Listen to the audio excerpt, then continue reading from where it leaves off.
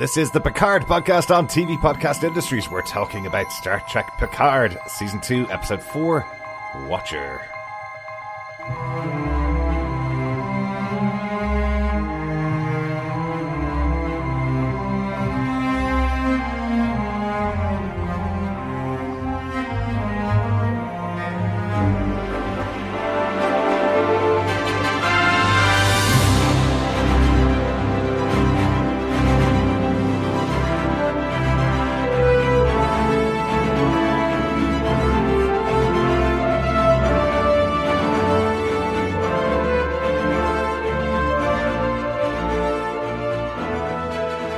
Welcome back, fellow Trekkies and Trekkers. This is TV Podcast Industries. We're talking about Star Trek Picard, Season 2, Episode 4, Watcher. I'm one of your hosts, Derek. Hello there, fellow Trekkies. I'm one of your other hosts, John. And rounding out this trio of Watchers who watches the watching of the Watchers, I'm Chris. We're all watching the Watchers, yes. Yeah, exactly. Who watches the Watchers? We do. The Watcher. We do. We watch them all. That just reminds me of The Simpsons. You remember the episode where it was the Secret Society? Remember? The Stonecutters? Yes, I do. There you go. That song. I'm not going to sing it because we'll get a copyright strike because I'm that close to the original. Sure. Oh, they were out of tune as well. Okay. They were. Excellent. Well, fellow Trekkies and Trekkers, thanks so much for joining us for our chat about this episode of Star Trek Picard. A little bit later this week, we had been lucky enough to get the first couple of episodes ahead of time from Prime Video. Thank you very much, Prime Video, for giving us the first 3 episodes ahead of time, but didn't get this episode ahead of time, so we had to wait for it to come on Prime Video in the UK. So it has aired today. We've been able to watch the brand new episode, all based in 2024. So a really interesting episode as well. Lots to talk about. So thanks for waiting for us for our thoughts about this episode. Yes, thank you so much. First of all, to Prime Video for doing this, giving us it before. It obviously was fantastic for those of us with the crazy work schedules that we have. Mm-hmm. I'm looking at myself in the mirror here. Yep. But I actually enjoyed watching it. This sounds terrible at the same time. It's so rare sometimes where we get to watch it with the audience at that same kind of around that same time. So I actually managed to watch this pretty much as close to probably the rest of the world as everyone else. And then just, it's that, all right, straight away jumping over to Twitter and seeing what everyone thought almost in real time. But we sometimes miss out on that. And It was fun. Not gonna lie, I missed my sleep on that one, but definitely, it was a unique experience that it was fun to have one more time with. Yeah, lots of fun to do that, especially on weekly shows, to kind of get an impression of what everybody else thinks. We are going to go into our spoiler-filled discussion about Star Trek Picard, but if you haven't subscribed to the podcast yet, you can subscribe to us over on tvpodcastindustries.com, or you can just search for the Picard podcast from tvpodcastindustries.com on any Federation or Confederation supporting podcast player. You can also send us any feedback to feedback@tvpodcastindustries.com, or you can hop on over to our Facebook group at facebook.com/groups/TV Podcast Industries. And you're going to want to subscribe to the podcast because we are picking up another show from next week. We're definitely going to see him coming. Moon Knight from Marvel is coming to Disney Plus from next Wednesday, the 30th of March. I forgot what month it was for a second. Is that the one and only Moon Knight? Marvel's answer to Batman? I'm joking before any of our fellow Moon Knight fans or Marvel fans or DC fans attack me. It is an ongoing ribbing I have with Into the Night, a Moon Knight podcast, and it's host Ray. I made that joke on the first time I was on his podcast. I think that was also the last time I was ever on his podcast. I think we all have. I didn't. Okay. Yeah. Nope. No, that's probably why you've been back. Because I am so sick of that joke. I was probably polite about saying it. Yeah. I still don't get it. I don't understand it, especially when you see the TV show. If you're not a Moon Knight fan, if you don't know much about the character of Moon Knight, you will have no idea why people compare it to Batman. Yeah. It's completely different. There's no connection. And in the comics, very, very small connection. Just he's a street level hero who beats up on bad guys. That's about it, really. I guess it's true. And you could He say does. the same thing about So does Jessica Jones. yeah, exactly. So Jessica Jones is the Batman of Marvel. That's what we're going to say. It is true. It But is true. we are not here to talk about Marvel or Moon Knight. We'll be talking about those next week. Please stay subscribed to get the discussions about those. We are here to talk about Star Trek Picard, Episode 4. The teleplay for this episode was written by Juliana James and Jane Maggs. Juliana James is a staff writer on the show. She's worked on the new TV show Superman and Lois as well, which is getting great praise. We watched the first 3 or 4 episodes of that and really enjoyed it. Really good. Really enjoyed the first few. I know season 2 is going gangbusters at the moment. It's one of those, I recently was speaking to someone about this. There's so much good TV at the moment. Mm-hmm. I know we'll go back into a lull towards the end of the year where I can really pick up and catch up on a few shows. Mm-hmm. But like, they just stealth dropped Upload season 2 on Prime Video as well. Show I absolutely loved season 1 of. Didn't know season 2 was coming. There it was. So another great show that we were like, oh, we got to jump back onto this one. Yeah. But we're not here to talk about Upload. We're here to talk about Picard. Sorry. We'll let you get back to that after the podcast, Chris. Yes. Jane Maggs, the other teleplay writer for the episode, worked on loads of shows in the past, including the new version of Anne with an E, which I know my mom loved. It's a book she really enjoyed as a kid and loved the new TV show. She's also writing episodes of the upcoming TV show The Man Who Fell to Earth, a fantastic movie from the 70s. Yeah. Really looking forward to the TV show, starring Chiwetel Ejiofor and Naomi Harris, which are 2 fantastic actors. Really excited to see what they bring to The Man Who Fell to Earth. Definitely, yeah. It'll be really interesting. Just clarification. Mm-hmm. Man Who Fell to Earth, the 70s one, is the Bowie film. It starred David Bowie, yes, correct. Yes, it is. Okay, okay, I have seen that. That is a great film. Yeah, it'd be really interesting to see what they do in the TV show. That is Jade, and that is Juliana, the teleplay writers. The story for the episode also written by Juliana James and written by Travis Fickett. Travis Fickett is an executive producer on Picard and previously worked on 12 Monkeys, Terra Nova, and Nikita as well. Very good. Good load of shows there. Yes. Yeah. It has some dystopia kind of credentials there with 12 Monkeys. Absolutely. And Terra Nova. And Terra Nova, yeah. Gosh, I liked that to begin with. It was a great show to begin with. Absolutely. Yeah. We all just went, to begin with. And this episode, once again, was directed by the wonderful Leah Thompson from Back to the Future fame and last week's episode's fame. John, do you want to tell us what they gave us with your synopsis for Star Trek Picard, Season 2, Episode 4, Watcher? Sure.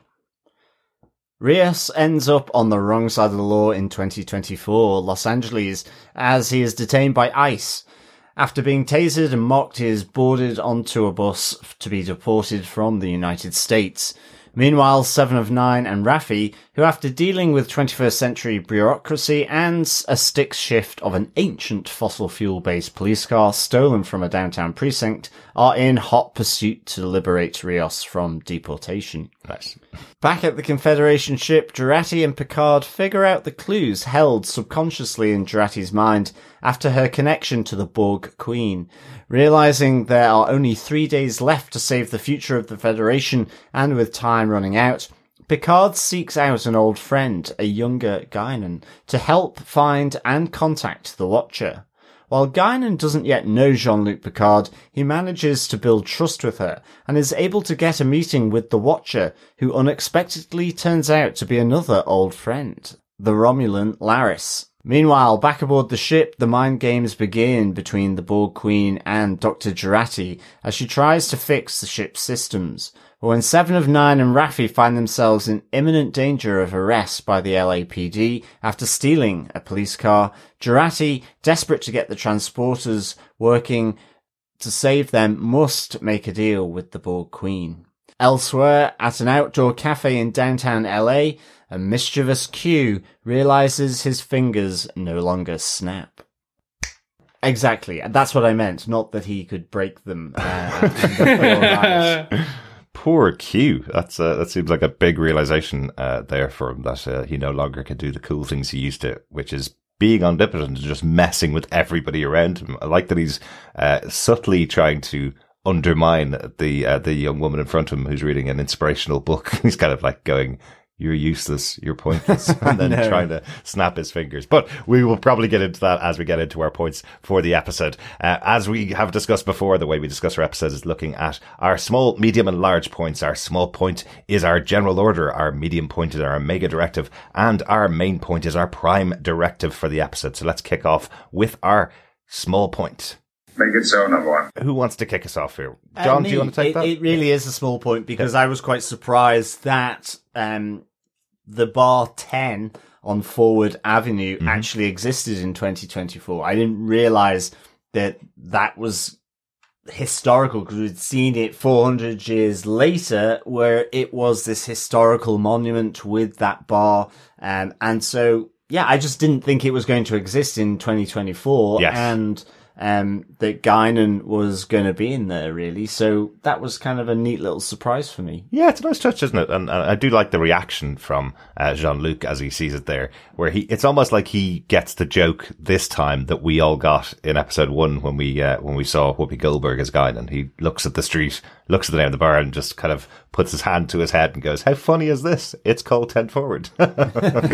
So I do like that they played it out on the episode. It does make me wonder whether the appearance of Whoopi Goldberg in the first episode was actually quite late into production. It was kind of added so that they could add Whoopi Goldberg into the show. We'd wondered whether we're going to see her back in the show, and now we see a new actress playing Guinan in this episode. So we may get a bookend at the end of the season with Whoopi Goldberg, but very likely we're going to have this actress playing Guinan if we see her further in the show here. So it just feels like almost a repeated joke the way it plays out in the first episode now.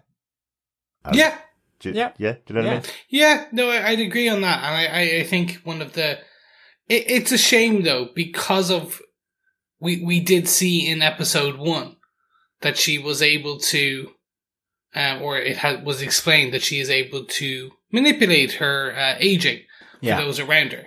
So... Yes. There's a big difference, though, in her manipulation of her age than Q's manipulation of his age. He can make himself look whatever way he wants to make himself look, whereas Guinan has allowed herself to age alongside humans so that they don't feel that she stands out there. So she's aged herself over the 400 years between this moment with Picard and the moment we meet her in the future. Okay. Yeah. She can't go backwards. So. Okay. Unlike you, who can just do that clickety click. Not anymore. Not anymore, though. Well, yes. That's my understanding, of course. Yes. Correct me if I'm wrong, but that's my understanding. All right, Trekkies, you heard him. Because that kind of leads into my other point, my small point for this episode as well. Guinan herself, and the meeting of her and Jean-Luc. This is probably the biggest question that people had about the episode. This is a big meeting of these two characters, and it's not technically the first time they've ever met. So why doesn't she recognize Jean-Luc? Is the big question that everybody has. Guinan has been on the planet for about 100 years, or 200 years, I think, at this stage, and has been in LA and has been the owner of a bar. And Picard came back from the future with Data and met her in her younger self, in her younger days, back in the 1800s. So why doesn't she recognize Jean-Luc Picard? And there is a very good reason for that, which I found out from the showrunner of the show, Terry Matalas, who did an interview during the week, answered this question effectively. Because the entirety of history has been rewritten from this point onwards, Picard has never gone back in time to meet Guinan. That makes loads of sense, doesn't it? Yeah. That does make sense. Yes, but I can see why everybody was questioning it, because they're thinking this is the Guinan that should know Picard. Why would she not know Picard? But she has never met Picard before because there was no person that time traveled from that future back into the past. And it's to the point that your past becomes your future if you travel back. There's still a singularity, which is you. Yeah, exactly. And so your future changes as well. Yeah, and that's why that's one of the potential reasons why she's leaving 10 Forward and closing down 10 Forward, because the Picard of the future never traveled back to the past to meet her in the past, so she never knew there was going to be a Picard. And a really good thing, so she never knew to stay on Earth. So I have a headache. I have a really sneaking suspicion that we've got this all topsy-turvy, but... Oh anyway. no, I have a sneaking suspicion someone just forgot that they had already met Guinan in the past. And then when it was called out at a later point, it was like, oops! Oh. No, I absolutely know that is the case. There's no way that they didn't know that there was a scene with Guinan in the past, because it was an entire episode, a very well-known episode. They are fully aware of it, but the simple fact is the world changed from this point in 2024. There is no Federation in this universe that could have sent somebody back into the past to meet Guinan. I understand the explanation, but I didn't get it on first watch. That's why it's my point here. I agree with that. I think all of us need to know that. I get that. I mean, just how I expressed it back. I was kind of saying future, past, because I didn't Timey-wimey. I was like, okay, yeah. Well. It's Friday evening. Yes. My mind has gone to mush. But I do like how they incorporated into the episode itself, how they incorporated into the concept of this alien species that Guinan is part of it, about the fact that if there is something repeated to them from the timeline in the future, that they effectively get a kind of time sickness. Yeah, that was quite cool. Which I just really like the idea of it, where it's almost like a truth detector. So when Picard is saying to her, this is an inspirational thing you will say to me in the future, which will help me on my journey. I'm saying it back to you now. And it's almost like, well, if I get sick over this, then I know he's telling the truth. I know he's had this experience in the future. Even just him calling out his name, to her, saying who he is, which he holds back for most of the episode here. Most of the time they spend together. When he says his name, it sparks something in her that she knows exactly how to deal with this person. Which I loved how that was put in there. No, agreed. I'll jump onto my small point for this episode, which is they did land in Paris. Chateau Picard is in France. Well, not Paris, sorry. Yeah. So they landed in smack bang. There goes the Eiffel Tower. Paris looks slightly more foresty than I remember. They in the Valley Loire, beside Jean-Jacques in the Loire Valley. No, they did land in France. It was a question we did ask in the previous episode during recording, and we do know that. Also, we got something that will definitely 100% come back into play later, which was, well, the Picards back in World War II used the tunnels under the house and in the surrounding area to save themselves and others during World War II. I wonder why they said that. I still am very much starting to think that something gets left in the tunnels, and 200 to 400 years later, when a little Jean-Luc is in the house, all these flashbacks he's having of nightmares and scary things, maybe something crawls out of those tunnels and scares him later on. Yeah. Or maybe it is zombie Nazis and the Star Trek universe is heading into the zombie world. Oh, maybe. Wasn't there was a zombie Nazis film where they were on the moon? Yes. Iron Brigade, Iron Sky. There you go. Yeah.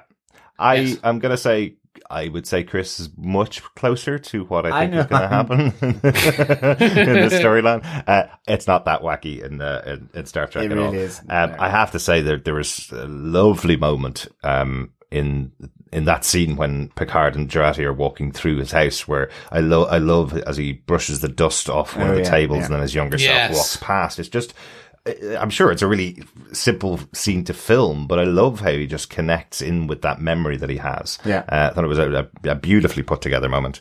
And you're absolutely right. It will come out, more of the stories being released as we go throughout the series. More of the connection to Picard and his past is being released that we would never have seen in other stories. So, really liking how they're doing it.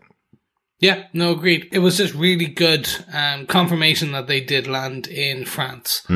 So we do get 100% confirmation of where the chateau is. Yeah, we knew it was going to be confirmed in the episode, of course, but the point was we just had the conversation last week, so nice to see it's confirmed. We definitely knew it was in France. Yeah, John did, yes. Yes, 100%. One other thing to point out there, I think there's another little Easter egg in here when Picard says that the house will be left alone and won't have a Picard residing here. The actual phrase he says is "for generations," which is a movie called Star Trek Generations, where he appeared alongside William Shatner's Captain Kirk, and we do get flashbacks to his family on their lot in Chateau Picard, I believe. I may be corrected about that, but I do like that he says that there will be nobody living here for generations. And it's possibly a connection to Star Trek Generations. There you go. Could make that does make sense. Little Easter egg. Yeah, which I like. that makes sense. Just the wording. I like when writers come up with some interesting wording.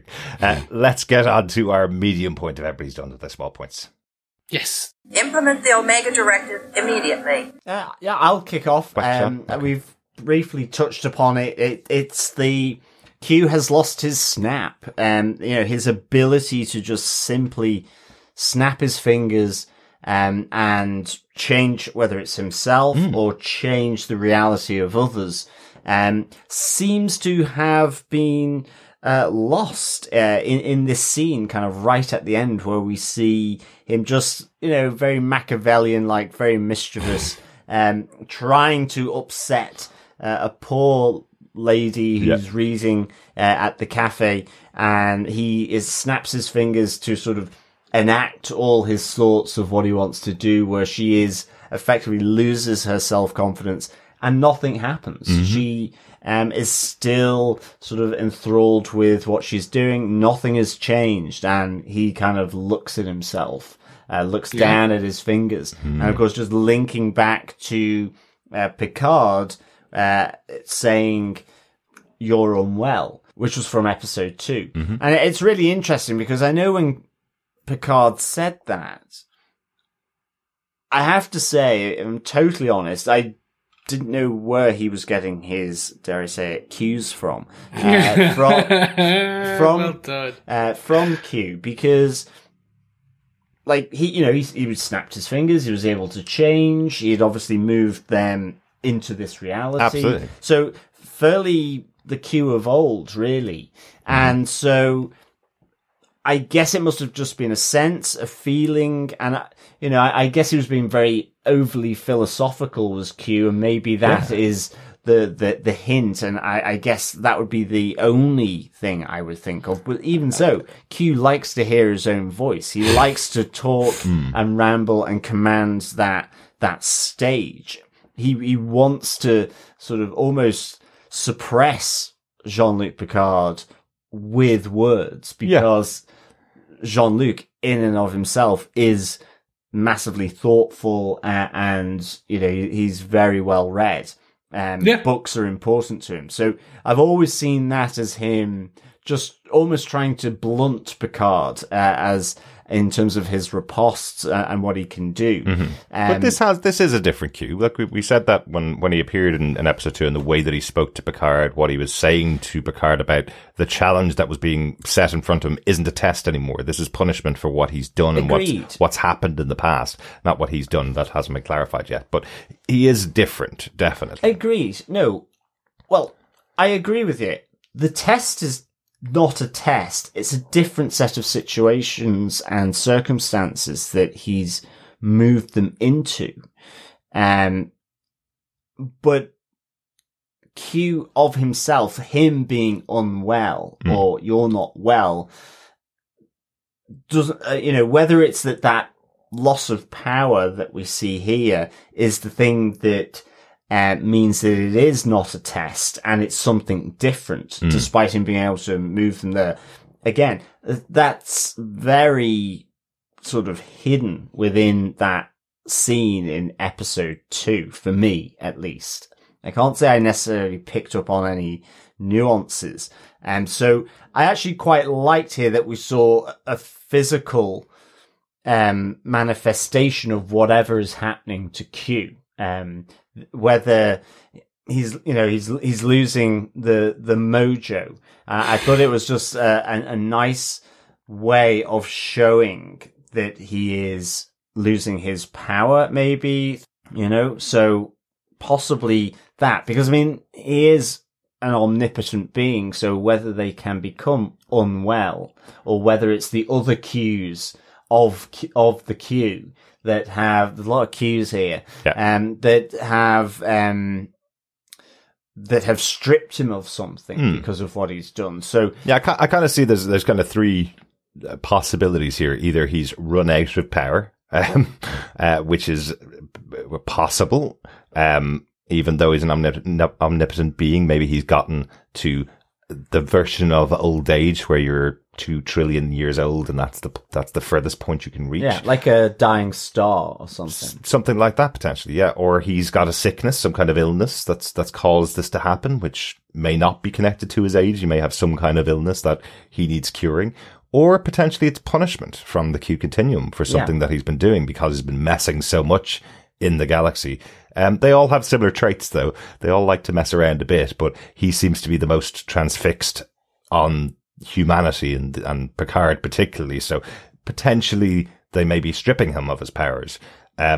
All of them, I think, is why he's focused on Picard to fix whatever's causing it so that he can return to his former glory, let's say. That's kind of what my feelings so far on the story is with Q. Yeah, it's within this timeline he is different because of the change that happened here. So the penance, and hence why it's the penance for the both of them, in that he needs his penance correcting as well, but it's through Picard. Yeah, like as if he scraped up as much energy as he possibly could to send Picard over here to go fix this thing that he has. Yeah, fix this problem for me. Anyway, as I say, it was good to get that physical manifestation. I really liked how it was done with the cafe. Just the poor innocent lady there having her coffee, about to have her world crashed by Q, and I it was just the great little sort of surprise moment that his finger clicking didn't taste so good for him.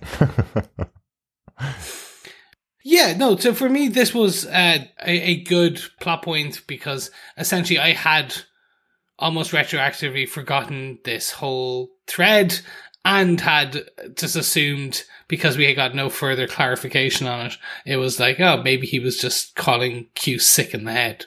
Like, more mental versus, let's say, clickable. Or snappable, I should say. But yeah, no, overall, it was a fun little bit. I'm wondering though, was this something to do with the, he was wearing a rocket insignia, she was wearing some form of rocket as well. Okay. So I'm wondering if it's going to be, cause he's then reading something about space travel on the newspaper. So I am wondering, is an element of this going to be almost like the Cochrane-esque piece of First Contact, where because something happens in 3 days to space travel or to something around space travel, they no longer, or that was what was going to happen because that woman left, because Q originally kind of snapped his finger and made her depressed. She left. She didn't do something, and then that led to the good timeline. But because his power didn't work, she did do something. Okay.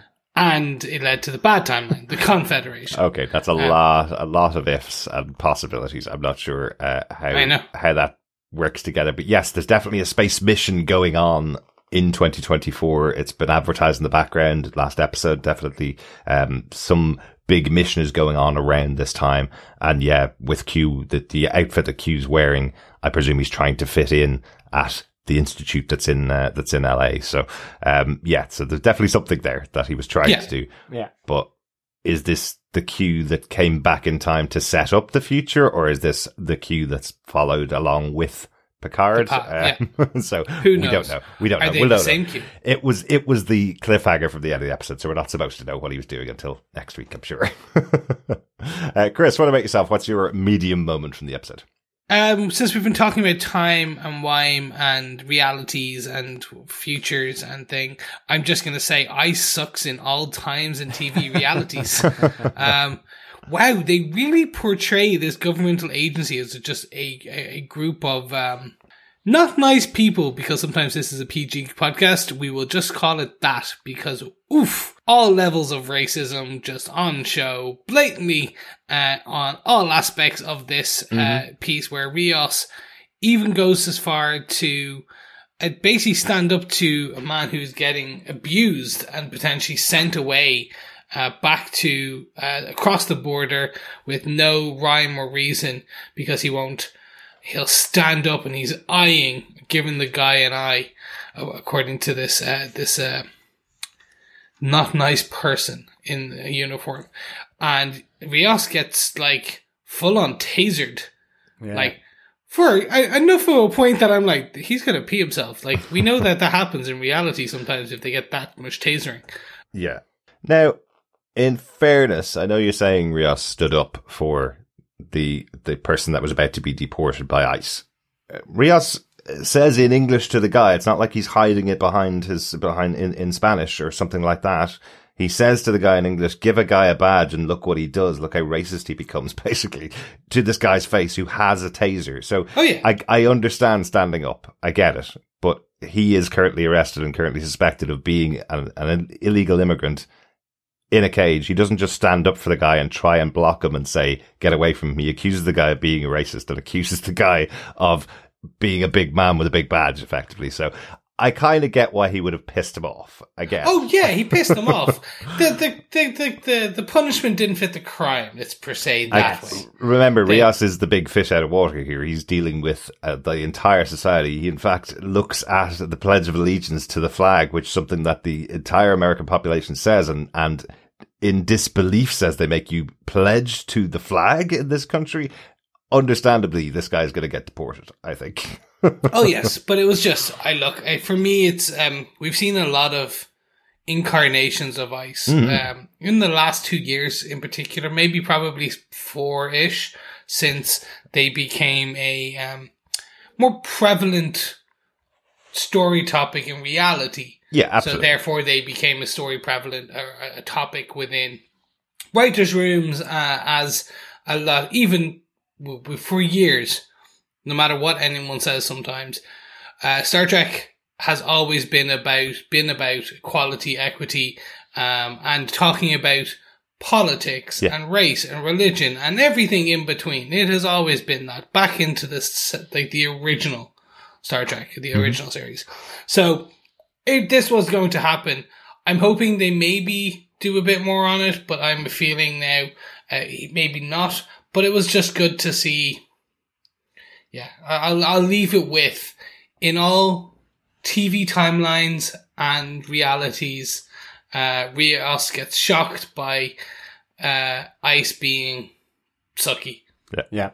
Well, I think kind of slightly connected to that is, which I think is really called out in this, is, I know moving back to Guinan here, but how, as an Elorian, and the conversation she's having with Picard, she talks about how she despairs of humanity, and this species has one planet and are destroying it, and people who can help, but won't, sort of in reference to, Raffi and Seven of Nine being in the homeless, sort of commune and camp. God, yeah. And that this species prefers war to peace. So, she's kind of at the end of her tether with this, in the conversations, with Picard. And so I thought that kind of comes to that point of, Star Trek has always, provided,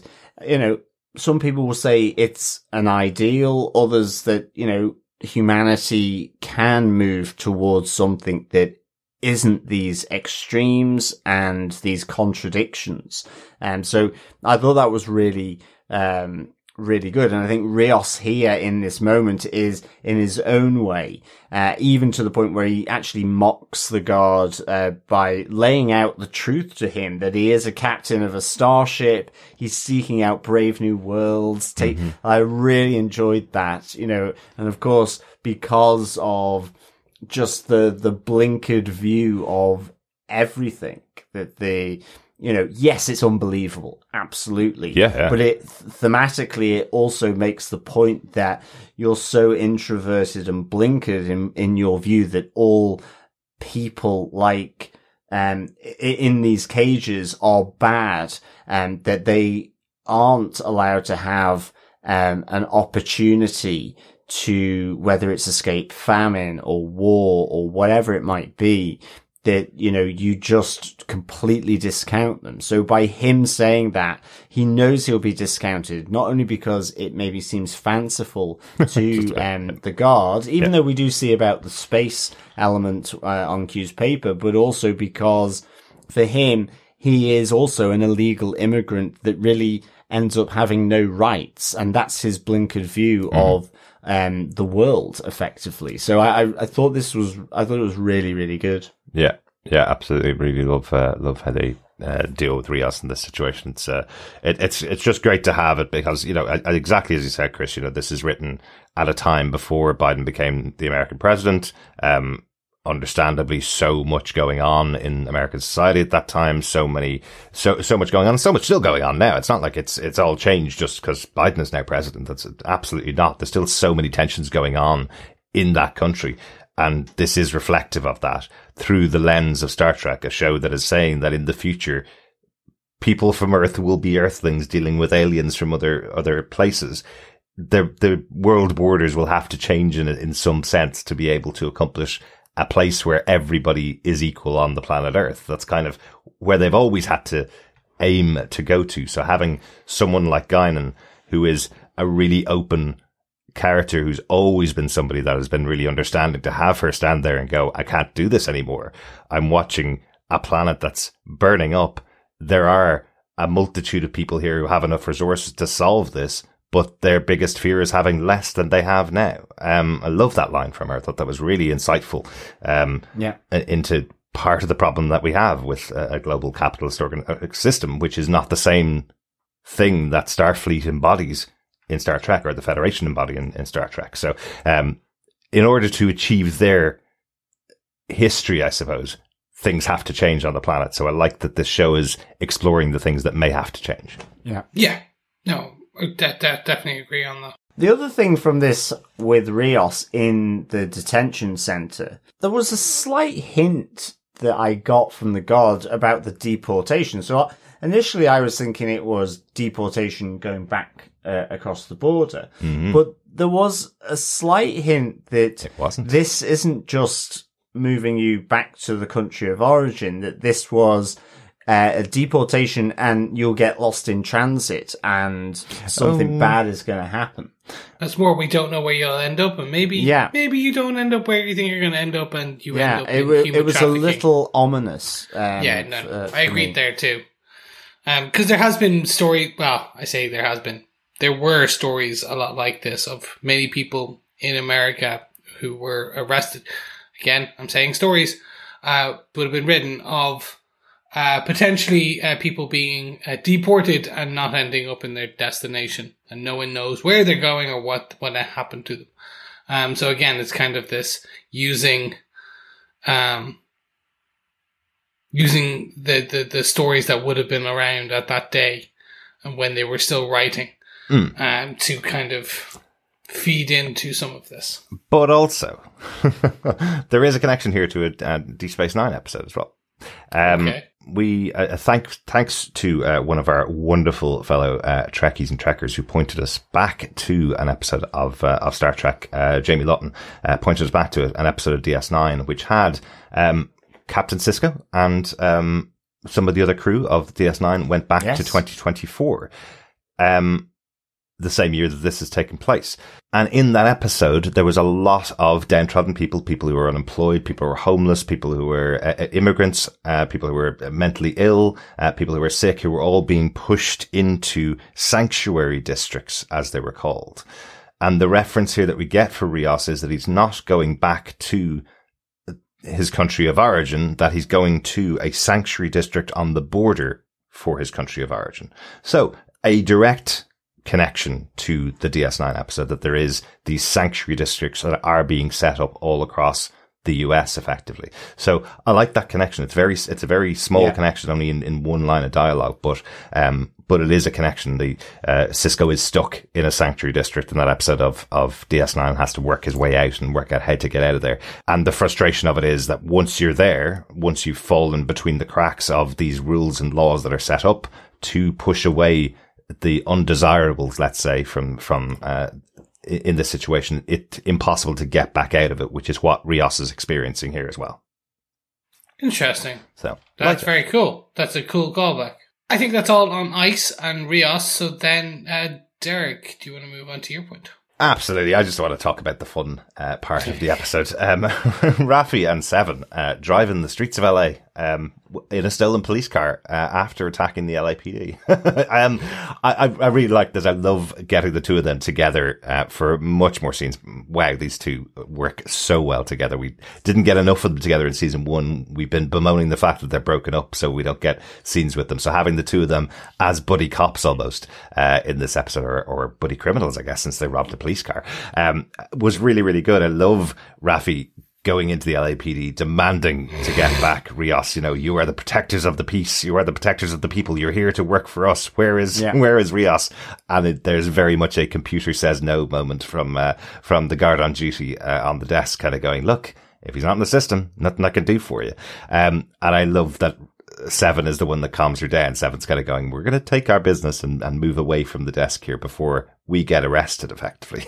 So at least Seven's following the rules that were laid down for the crew of La Serena arriving into LA. For now.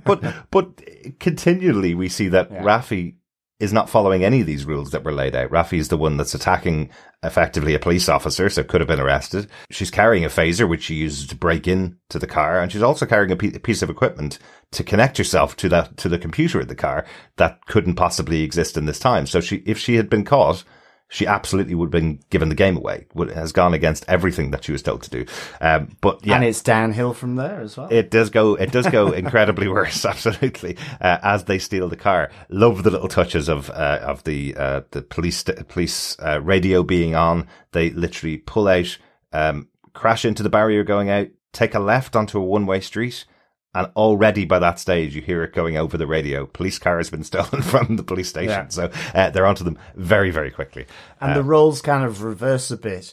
Like 7 of 9 is just driving with pure frustration. I love the centrifuge look as she's really spinning this car around, making quick changes in direction. I love that she's getting frustrated with just the car. She says this is an antique. Yep. And it ultimately becomes Raffi that is trying to calm Seven down, so that they don't bring attention to themselves, and it's far too late. Yeah. Absolutely. Great fun. Great fun moment in the episode. Lots of laughs out of this. But they do eventually get the mechanism to save Rios, hopefully, because they've been working with Jurati aboard the ship, who's trying to restore the transporter abilities, so that they can either transport to the bus where Rios is on board, or transport Rios away effectively from the bus. So I kind of like that that's their objective. And I also love that there is that moment of Raffi realizing they have to drive for a whole hour to get there. Get there. When she's like, we'll just do it the old fashioned way. What do you mean it's an hour? We don't have an hour. Yeah, really good fun. I loved actually with Jurati where she says, you've got to stop the car as they're being chased. Mm-hmm. So that was really good. Because the transporters aren't quite up to where they need to be to transport from a moving target. Mm-hmm. So I really like that moment. And again, another big moment, because the police officer, at least the lead police officer, coming up to the car as they've surrounded the stolen car, sees them disappear. Yes, who will forever be, what you mean when you chase some joyriding ghosts? Yeah, exactly. We do have to talk about the transporters being turned back on. So should we move on to our main points for this episode? Yeah, absolutely. We must face the ramifications of the Prime Directive. Yeah, John, do you want to kick us off with your big point for the episode? Yes, it's the cabin fever with the two that are stuck aboard the Confederation ship in the form of Jurati and Borg-Queen. I just thought it was a great situational element to this, because you've got everything going on with Raffi and 7 of 9 needing to be rescued from the pursuing cops, but at the same time, Jurati doesn't have the ability to get the transporter working in time, and so has to make this deal with the Borg Queen to give her access back into the ship to fix them at rapid speed so that she can rescue her crew from the closing net that is the LAPD. And I think it was just really good because all building up to that is there's a real nice kind of feeling of cabin fever. Yeah.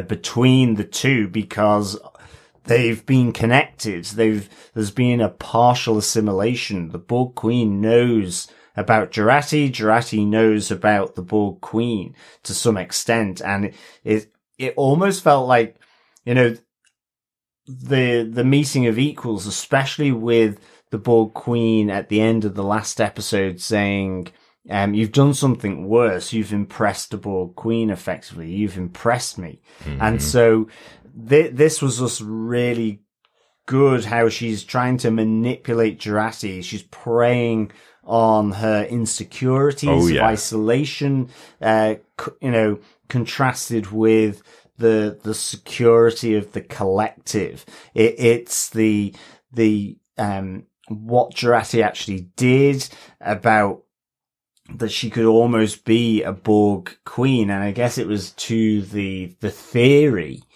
that was raised on the podcast last week, this idea of the Borg Queen from episode 1. Who is that? Is that potentially Jurati behind more and more likely, that funky sort of industrial pop type mask, head to toe suit? Yes. Yeah. So this really just played so well into all the different parts of the relationship between these two, because they've been connected. I mean, to the point where really Jurati kind of has to just turn her back and storms off into another part of the ship. Yes, but she does promise that if the Borg Queen helps her with fixing the transporters, that she will allow herself to be conversed with. Right? Yes. That she will give her conversation. You're right. The scene is just so well played. Annie Wersching, who plays the Borg Queen here, does such a great job. A much more conversational Borg Queen, probably because she's connected with Jurati, so she has kind of got a bit of Jurati's personality within her, so she's a bit more conversational. But I love the kind of pushing that she does, when Jurati comes up to her and says, please help my crew, help my friends, and she's saying, don't politely demur yourself in front of me. Yeah, exactly. I know who you are. I know what you've done. It's effectively, you made me do this and then took away my hope. So that makes you much worse than a Borg Queen. And Jurati does it again. Jurati gets her to fix the transporters and then walks away from her. Doesn't sit down and converse with her, the promise that she made with her. She may do that in a future episode, but it feels like Jurati's kind of tried the same trick twice on the Borg Queen. Said, you do this for me, and then I'll sit here and we'll have the bants. We'll sit here over a cup of tea and we'll have some chats all about the world, and you won't be lonely anymore. And then she just walks away from her. Yeah. So I'm wondering how their relationship will develop over the course of the next couple of episodes, because I wouldn't be playing the same trick on a Borg Queen twice myself. No, I wouldn't either, because there's a high chance that you're literally doing deals with the devil. Yeah, it's going to be. Yeah, it's not going to end well. Stop sticking your hand in the mouth of a wolf, I think, is probably the thing I'd say. Well, exactly. It's even just, I mean, I get it. Picard had to go on his own and leave someone back with the Borg Queen, but just because of the nature of the situation from the previous episode, and especially given Picard was so against her connecting to the Borg Queen, it felt like he kind of left quite quickly. But they were on a countdown with this 3 days left to the crunch time where you have this divergence in the timeline. Yeah, absolutely. It's interesting to think, though, as well, that we are 4 episodes into a 10-episode season, and they're already kind of starting to move a lot of the chessboard pieces into places already. And we're calling some of them already. So some of these I'm hoping then are just a kind of red herring that like we think they're fainting left and they're going to faint right. Yeah. So, but I don't think so with Jurati. I think this Jurati Borg Queen thing is going to, the puzzle pieces are kind of getting too lined up. Yeah. They also don't have to hide their story all the time as well. They do have to give us the steps as to how they get there. And, Jurati has been this character we followed all the way through from the start. They really will have to explain why she becomes a Borg Queen if that's what happens to her. So, if that's the case, I'm glad they're laying it out the way they are, because I like the idea of the constant niggling from the Borg Queen with Jurati. I kind of like that might turn her and twist her and assimilate her potentially in some way, in a different way. Yes, well, she said there's many words for what we call assimilation. Cooperation and connection, yes. Yeah, no, definitely a really good one. If that's okay, I'll move on to my point for this episode. Yeah. Let's go see the Watcher. Let's get led around by multiple random people. Love that. This was very cool. Yeah. I actually paused it when I was doing my rewatch on Prime Video. And we obviously have the X-ray feature, and it just said, it actually started naming some of the cast as like little girl, tall man. Excellent. And everything. And I think it was hot dog salesman. I'm like, cool. I like that is a good thing for the IMDb pages. Yeah. Because this was fun. I, for a second, did think that the child was the Watcher, and I was like, oh, they're going to give us creepy kid who's actually essentially a Q who is millions of years old and just takes no shit, but is in a 12-year-old's body. I'm like, cool. This is going to, nope, that's not. Oh, you're going to do the creepy tall guy. Okay, let's go down. Nope. Okay. And then, bam. You get a Romulan, which I'm like, interesting. I don't think it's a Romulan. I don't think it's who we think it is. I think it is one of those, essentially, it's like we take the form of someone you're expecting or you love or one of your regrets or something, that's telepathic kind of visage. Because do Romulans live for over 400 plus years? We've had inclinations from the past in other shows that the Romulans can get old. I think like quick Google says up to 250. So at this already, she's like at a minimum 400 or 500 years old. If we said at the beginning of season 2. So it's not, I don't think it can be her, but it is cool to see because straight away you're left on that kind of cliff edge of, oh, what happened? And they disappear into a smoky box. Which looks like some form of, like, it doesn't look like a transporter, but it's maybe a cloaked vessel. Who knows? A dimensional door. Yeah. It's just one of those, what is a Watcher and what is it watching for? Because what we hear from Guinan is essentially the Watchers watch, which is, oh my God, too many watches the Watchmen. Guinan does say they are essentially Watchers for very particular and special people throughout time and space. Yes, she said the Watchers are assigned a role of watching, but it's very unclear about who it is that assigns that role, which is what Picard is asking. So hang on a second. I know there's Watchers, but who are sending the Watchers here? Yeah, it's a really intriguing one. I'm sure there are lots of Star Trek fans who have some good theories about who this is, and I definitely need more time with maybe Memory Alpha or my Star Trek box set to guess at who this being is or what this being is, and why they're taking the form of Laris. But I might as well just wait till next week and see who it is on the show. But also remember, we do have an omnipotent being in the form of Q, so there is the potential for this type of species existing as well. So it could be new, or it could be something that we're just not quite recalling. As I say, what was it, the Traveller, I think was the name of the being that took Wesley Crusher in Star Trek The Next Generation. So maybe Traveller, kind of a variation on that. Traveller, another omnipotent being. Yeah. Wouldn't it be really interesting if they got Will Wheaton back to play Wesley Crusher after all of these years on Picard? That would be great. That's a great way to work him in. How did the whole Traveller situation work out for Will? I'd love to know.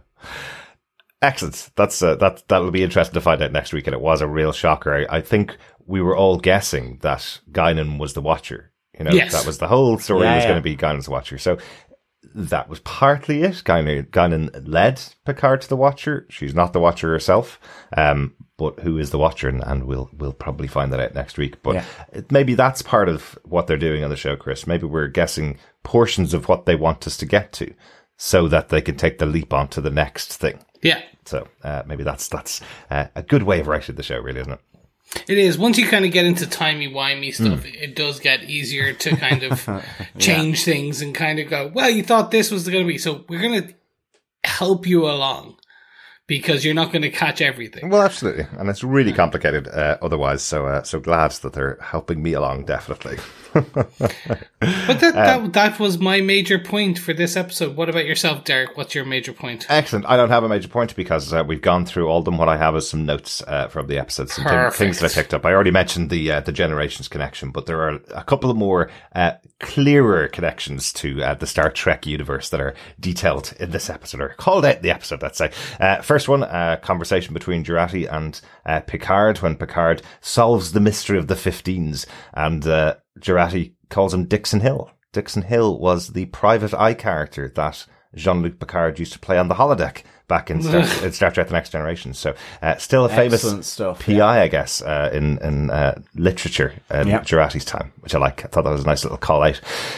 A fantastic call out for Star Trek for The Voyage Home. There is a very, very well done scene with Spock and Kirk on the bus, trying to think about their plan of removing the whales from Earth, or saving the whales from Earth back in Star Trek for The Voyage Home. And they get interrupted by a punk who's playing a song called I Hate You on his radio and singing along really loudly to it.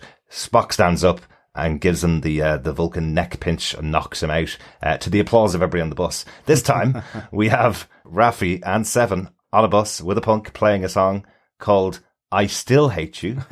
And the opening line of it is, for the last 35 years, nothing's changed, which I love because it's 35 years roughly since Star Trek 4 came out. This time, Seven says, can you turn that off? And the guy goes, yeah, no problem at all. I just really like that song in a real disappointed voice. So I love the touch. Thought a great joke. I'm sure everybody caught the joke that was in there. Everybody who's seen The Voyage Home caught the joke, but I love those little extra touches that push it over the top for an Easter egg. Yeah. No, I did not catch that. So thank you for calling that out. There you go. It's been a while since I've watched The Voyage Home. And last one for me, because we always do a whiskey watch. We had Picard drinking whiskey in this episode, drinking Swafford whiskey. We always used to do whiskey watch in Jessica Jones, to find out what whiskies the characters are drinking. And unfortunately, this falls into that bracket that the Jessica Jones show fell into at the end of it, where it's not a real whiskey. You can't go out and buy the whiskey that Picard was enjoying. It is a fake production whiskey that Terry Matalas, one of the executive producers for the show, brings onto his shows with him. So you'll see it in some of his other shows like MacGyver. This is the whiskey that he uses as a set dressing in the background. So there you go. Do you think it really has real whiskey in it? And he's just like carrying it with him? It's just like, this is my whiskey. I'm taking you here. Potentially. That's it. Excellent. Any other one that we didn't catch from the episode? Everybody like the Jurati joke about childhood. Jean-Luc Picard calling for his milk chocolate hot. Yeah, that was cool. Yeah. Good fun. That's it for my notes for the episode. Overall, what did you think of Star Trek Picard episode 204? Watcher, John, kick us off. What your thoughts are? Really liked it. I'd give it 3.5 early morning shots of liquor out of 5. I thought really enjoyed this episode. Lots of big stuff going in it.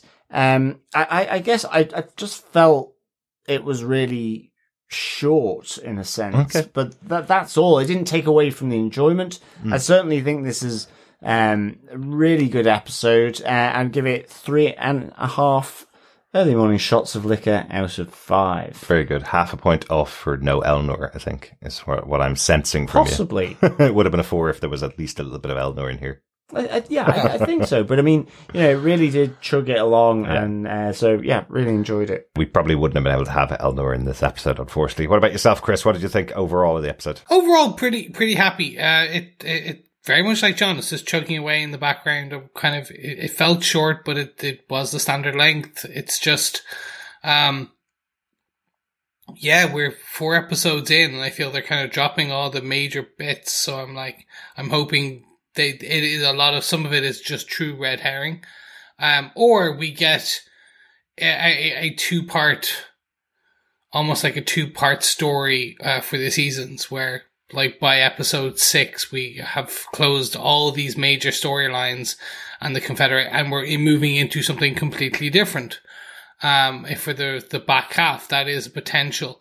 But yeah, let's wait and see. I am reserving all my judgment until the next episode, and the next episode, and the episode after that, until we finish the season. Excellent. I'm meeting you kind of halfway, Chris. I think they will end the story in 2024 sooner than the end of the season. It won't end the season in 2024. Yeah. But I think there's going to be lots more complications to jump back into for the other half of the season. Like Jurati being the Borg Queen in the future. Yes. That existed before Q did anything to the timeline. So potentially we'll still see that, and they'll still have to resolve that within this season. That will be quite interesting. Overall, I really enjoyed this episode. I like the balance that we had in this episode. Lots of exposition, lots of really interesting, challenging concepts, like why would Guinan be leaving Earth? That was a really good concept to put in there. What was happening with Rios, with ICE, and how they're treating immigration in the show, and what's happening with immigration in 2024, pushing people into these sanctuary districts, a nice name for a horrible place. I loved all of those deep concepts, deep Star Trek concepts. And then lots of fun on top of it with Raffi and Seven, driving around LA and stealing cop cars, great fun elements to the show. So I think that the balance really right for me. I think the reason why it felt like a short episode for me, if it did, is because I wanted more of this. I think the balance was so good here that I was really enjoying it. And to end it on 2 big cliffhangers. Hang on a second. Laris is there. Last we saw Laris was in the future being left behind and Shadow Picard. Now she's here as the Watcher. Who's that? What could it mean? And here we have Q. No powers available to him. All of a sudden, the omnipotent being is no longer omnipotent, and he's the one that brought everybody here, so his power is gone. What does that mean? 2 massive cliffhangers to solve next episode. So perhaps that's the reason why it might have felt a bit short, because it was all go for them for most of the episodes. So, but that's my thoughts as we close out the episode. One more thing to do before we get into some feedback and our fellow Trekkie and Trekkers' thoughts about episode 3 of Star Trek Picard. We need to go to 10 forward. We certainly do, but not any old 10 forward. This is going back in time to 10 forward in 2024 for that slug of early morning liquor that I mentioned just before. So, fellow quizzers and fellow Trekkies, here is the pub quiz question for episode 4. What 3 items connected by the number 15 provide Picard and Jurati with their clue to when the divergence will happen? Ooh, very good. I like this. Yes. So what are the items? Yes. Called out very specifically by Jean-Luc Picard. Yes, he does give a list. Or should we call him Dixon Hill? Dixon Hill. Yes. John, do you want to give the question one more time? Definitely. What 3 items connected by the number 15 provide Picard and Jurati with their clue to when the divergence will happen? Excellent. Remember to send your answers to feedback@tvpodcastindustries.com to be in the mix for a load of Picard goodies and maybe some baddies if there's a Borg Queen thing there as well. Yeah, you never know. Yes, put together all your answers. Email us to feedback@tvpodcastindustries.com at the end of the season. Each of the questions are available on our website at tvpodcastindustries.com, or of course in each of our episodes that come out each week about Star Trek Picard. Let's pop on over to some feedback on the last episode, on episode 3. We had some Facebook feedback to kick us off. Dr. Bob Phillips says on episode 3, it's always tricky to guess the Z coordinates when the landscape is hilly. Tough luck, Rios. Though I have to admit, you landed well when it came to finding very attractive doctors. Jurati is killing it with her emotional jellyfish half-life, and it's wonderful to see that security folks will still be romantics at heart in a couple of years' time. Very good, Dr. Bob. Absolutely. And if anyone is secondary at finding very attractive doctors, we hope you are too, being a doctor. Yes, there must be loads of attractive doctors. There is. Well, we are speaking to one now. John is a doctor. true. Dr. John. Yeah, Well, thank you. Yes, not the medical variety, alas. Yeah. but that's okay. Still a doctor. That's okay. It's still a doctorate, kind of. You're the faux doctor. There you go. Well, that is true. No, not faux, real. Stop it now. And interesting. I would never have put security folks as romantics at heart, for sure. And I have to say, Bob, that is the best description of the Borg Queen as well. An emotional jellyfish half-life. Love it. Love it. Thanks, Dr. Bob. Yes, thanks, Dr. Bob. We also got some feedback from Jamie Lawton, who had this to say. I think Picard did take the ship to his home in France. Also, when the away team goes to LA, it's daytime, as in different time zone. Yeah. I also reckon the Watcher is Guinan, who we know has lived in California since at least the 1890s, as shown in the Next Generation episode, with Data going back in time and meeting Mark Twain. That's the one. There you are. Finally, in the DS9 episode, Past Tense, Sisko goes back to San Francisco to 2024, a pivotal time in Earth history, referenced in Enterprise, the Mirror Universe episode. Also, Sisko was mentioned in episode 2. And Sisko punched Q in DS9 episode. Excellent. We all love Cisco, particularly Yeah. for when he punches people like you in the face. Yes. Yes. Yes. And Jamie, absolutely glad you spotted it as well about France. Good on you. Yes, well Yes. done, Jamie. Jamie, very knowledgeable about his Star Trek thoughts. And yeah, definitely check out Past Tense, the episode of Deep Space Nine that Jamie recommends. It's a really good episode. We were enjoying watching it the other day. I think particularly because we have these connections now in Star Trek Picard, seeing the other version of it, 30 years ago. And Amazing it how- had the actor from the Gremlins as well, who gets taken out by his own digger as well. Played by Dick Miller. He is the guy that sees gremlins from the Korean War and ultimately is mown down in his own home by the digger or the car, the truck that's outside his house. In Gremlins, not in the episode of Gremlins, Deep yes, Space Nine. not in Past Tense. Very different episode. So yeah, good old Mr. Futterman. Yes. Yeah, definitely go and check out that episode of DS9. Really good episode, especially because of the connections with Picard. Thanks so much, Jamie. Yeah, thank you, Jamie. Heather Wallace says, poor, sweet, candid Elnor. You were too good for us. He even comforted Raffi by getting her to hold his medal as he died. She holds it as she prepares his body for storage and then wears it over her 2024 gear. Nice. I'm going to be so annoyed if Rios' story is brought down to a romantic subplot. I'll be even more grumpy if his story ends with him staying in 2024 to be with the beautiful doctor with a precocious kid. And/or Rios is his own great-great-great-grandfather. Oh no. Vomit for either option. Please let it be more original than either of those. Absolutely, Heather. There will be streets of vomit from the Trekkies, I think, if that happens.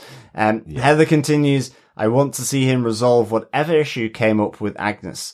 I don't know why, but I'm rooting for the slightly awkward oversharer with the deep attachment for her pet. Oh wait, I'm Agnes, aren't I? Don't mind me, I'll just be over here in a corner being quietly assimilated by the Borg Queen.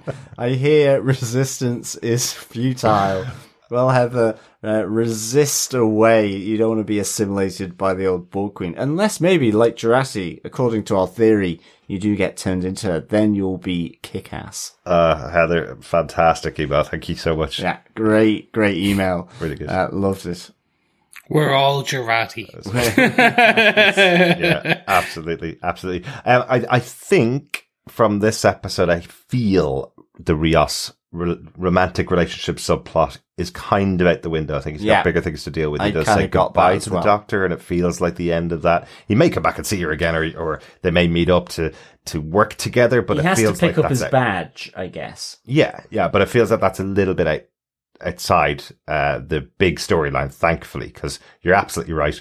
We don't need a Rios romantic subplot for the next 6 episodes of the show. That would be an awful use of a great character. Yeah. Well, unless that subplot is getting back with Jurati. Like, they resolve, basically, she's about to be turned into the Borg Queen, and through his love and their love of each other, Oh, no. he pulls her. Yeah, see, that's exactly that'll what's be going to even happen. worse. It'll be That's like exactly what's going to happen now. I've Well, said it. It is yeah. going to happen. that Although- will be like Gone with the Wind in space. It'll be horrendous. Although, Chris, we have said you should never write for a TV show because It's true. when you play out those kind of storylines, they don't work.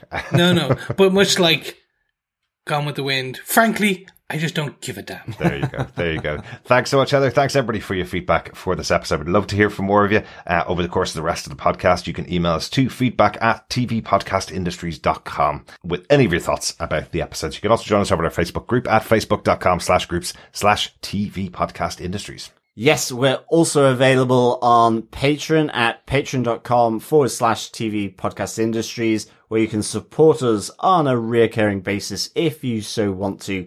And of course, for a one-off support, we're also over on buymeacoffee.com/TVPI.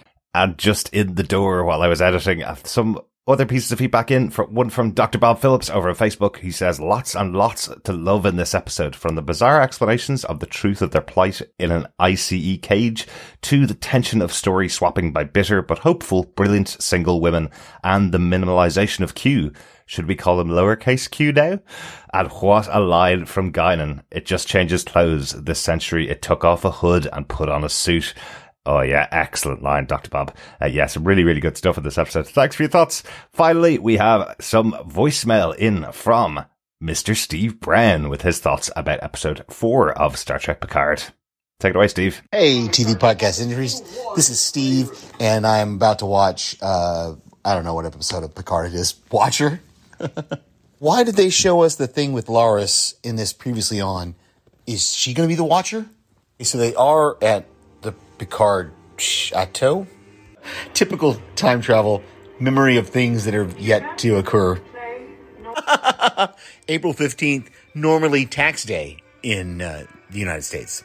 As suspension of disbelief, that guy would not have turned his radio down just from a polite asking. I don't know. That doesn't make sense. 10 Forward Avenue, is it going to be Guinan? Okay, so she actually is Guinan, a younger Guinan. Crazy. Oh, the brave or stupid conundrum faced by every military person, I think, ever.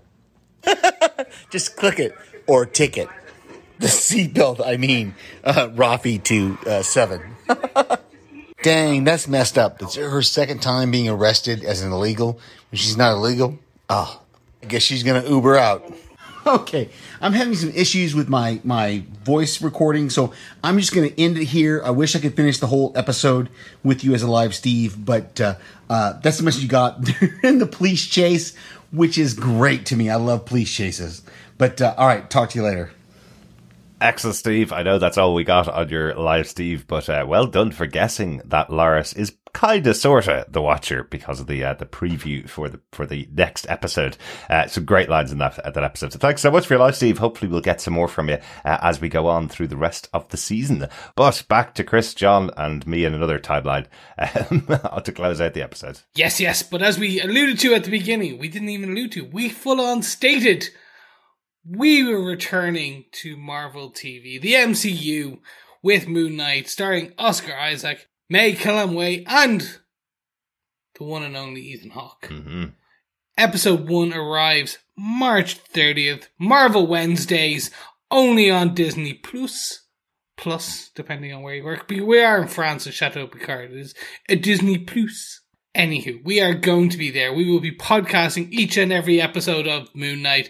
We're assuming it's going to be a hell of a ride. We want you to join along with us. Please join us by just following along at tvpodcastindustries.com. Absolutely. Really looking forward to Moon Knight. Can't wait to discuss that show as well as Picard every week. We'll be back next week with Star Trek Picard Season 2, Episode 5. Your feedback on the episode and the next question in our TED Forward pub quiz. So please make sure you join us next week. Yeah, thank you so much, fellow Trekkies, for joining us. As always, it is a pleasure speaking with you. Remember, keep watching, keep listening, and keep trekking. Bye. Bye. Bye.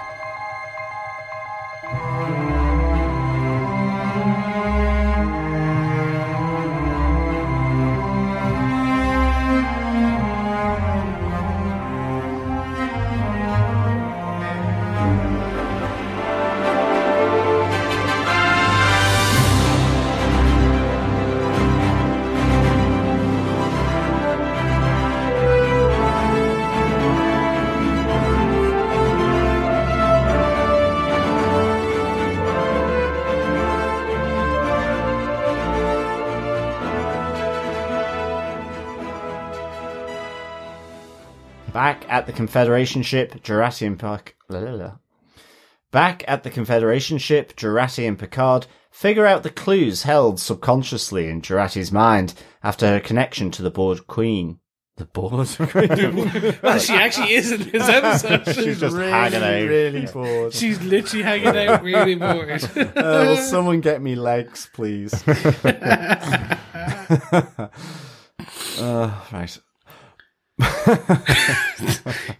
Oh no, we've got the giggles.